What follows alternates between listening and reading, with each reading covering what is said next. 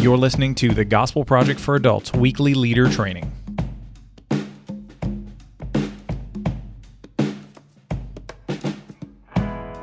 Welcome to the Gospel Project for Adults Weekly Leader Training. I'm Aaron Armstrong, and this week your group will be studying Unit 2, Session 3, A World Purged, which focuses on God's judgment of human sin in a global flood. So, here are 3 things you need to know, read, and do as you prepare for this week's session. This passage involves a point of difficulty for many English readers in Genesis 6:6, which says that the Lord regretted that he had made man on the earth and that he was deeply grieved. And as mentioned in the commentary section of this session, there are differences in how this is translated. I mean, some translations will say that God repented or that the Lord was sorry rather than he regretted. But regardless of the translation questions that arise, there is an issue with what it actually does mean and an implication to it that comes out of however we translate it. And that question is does God change his mind? Is he fallible in some way? Is he capable of error?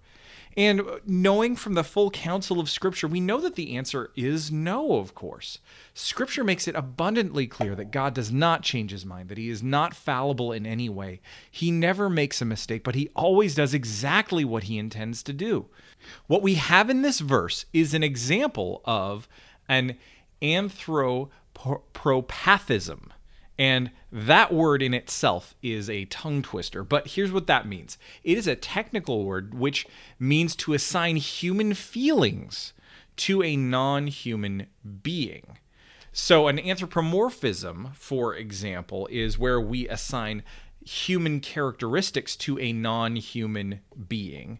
And so an example of that is Bugs Bunny in Looney Tunes, who can walk and talk and make all kinds of snarky comments just like a human does.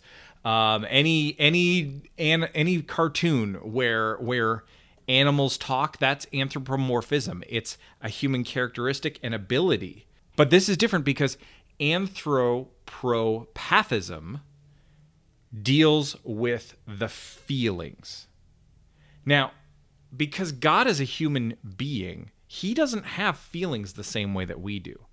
And it's not wrong to talk about God feeling one way or another, of course. In fact, Scripture does this in other places, not just in Genesis 6:6. But what we need to know is that when Scripture does this, it might be best understood as how some theologians would describe it as a condescension of God. So it's something that he has done not as an insult to us or to talk down to us, but he's doing this for our benefit, to help us understand God to the degree that we're able within the limits of our human language. But God is bigger than our language, and he's bigger than us. And so that's where so many of the complications in this arise. And so we need to help our group members understand that. So that's something to know and something you really want to help your group members understand in this session. Now, as far as something to read is concerned, there is a terrific article in the additional resources by Brandon Smith called The Better Version of Noah's Ark.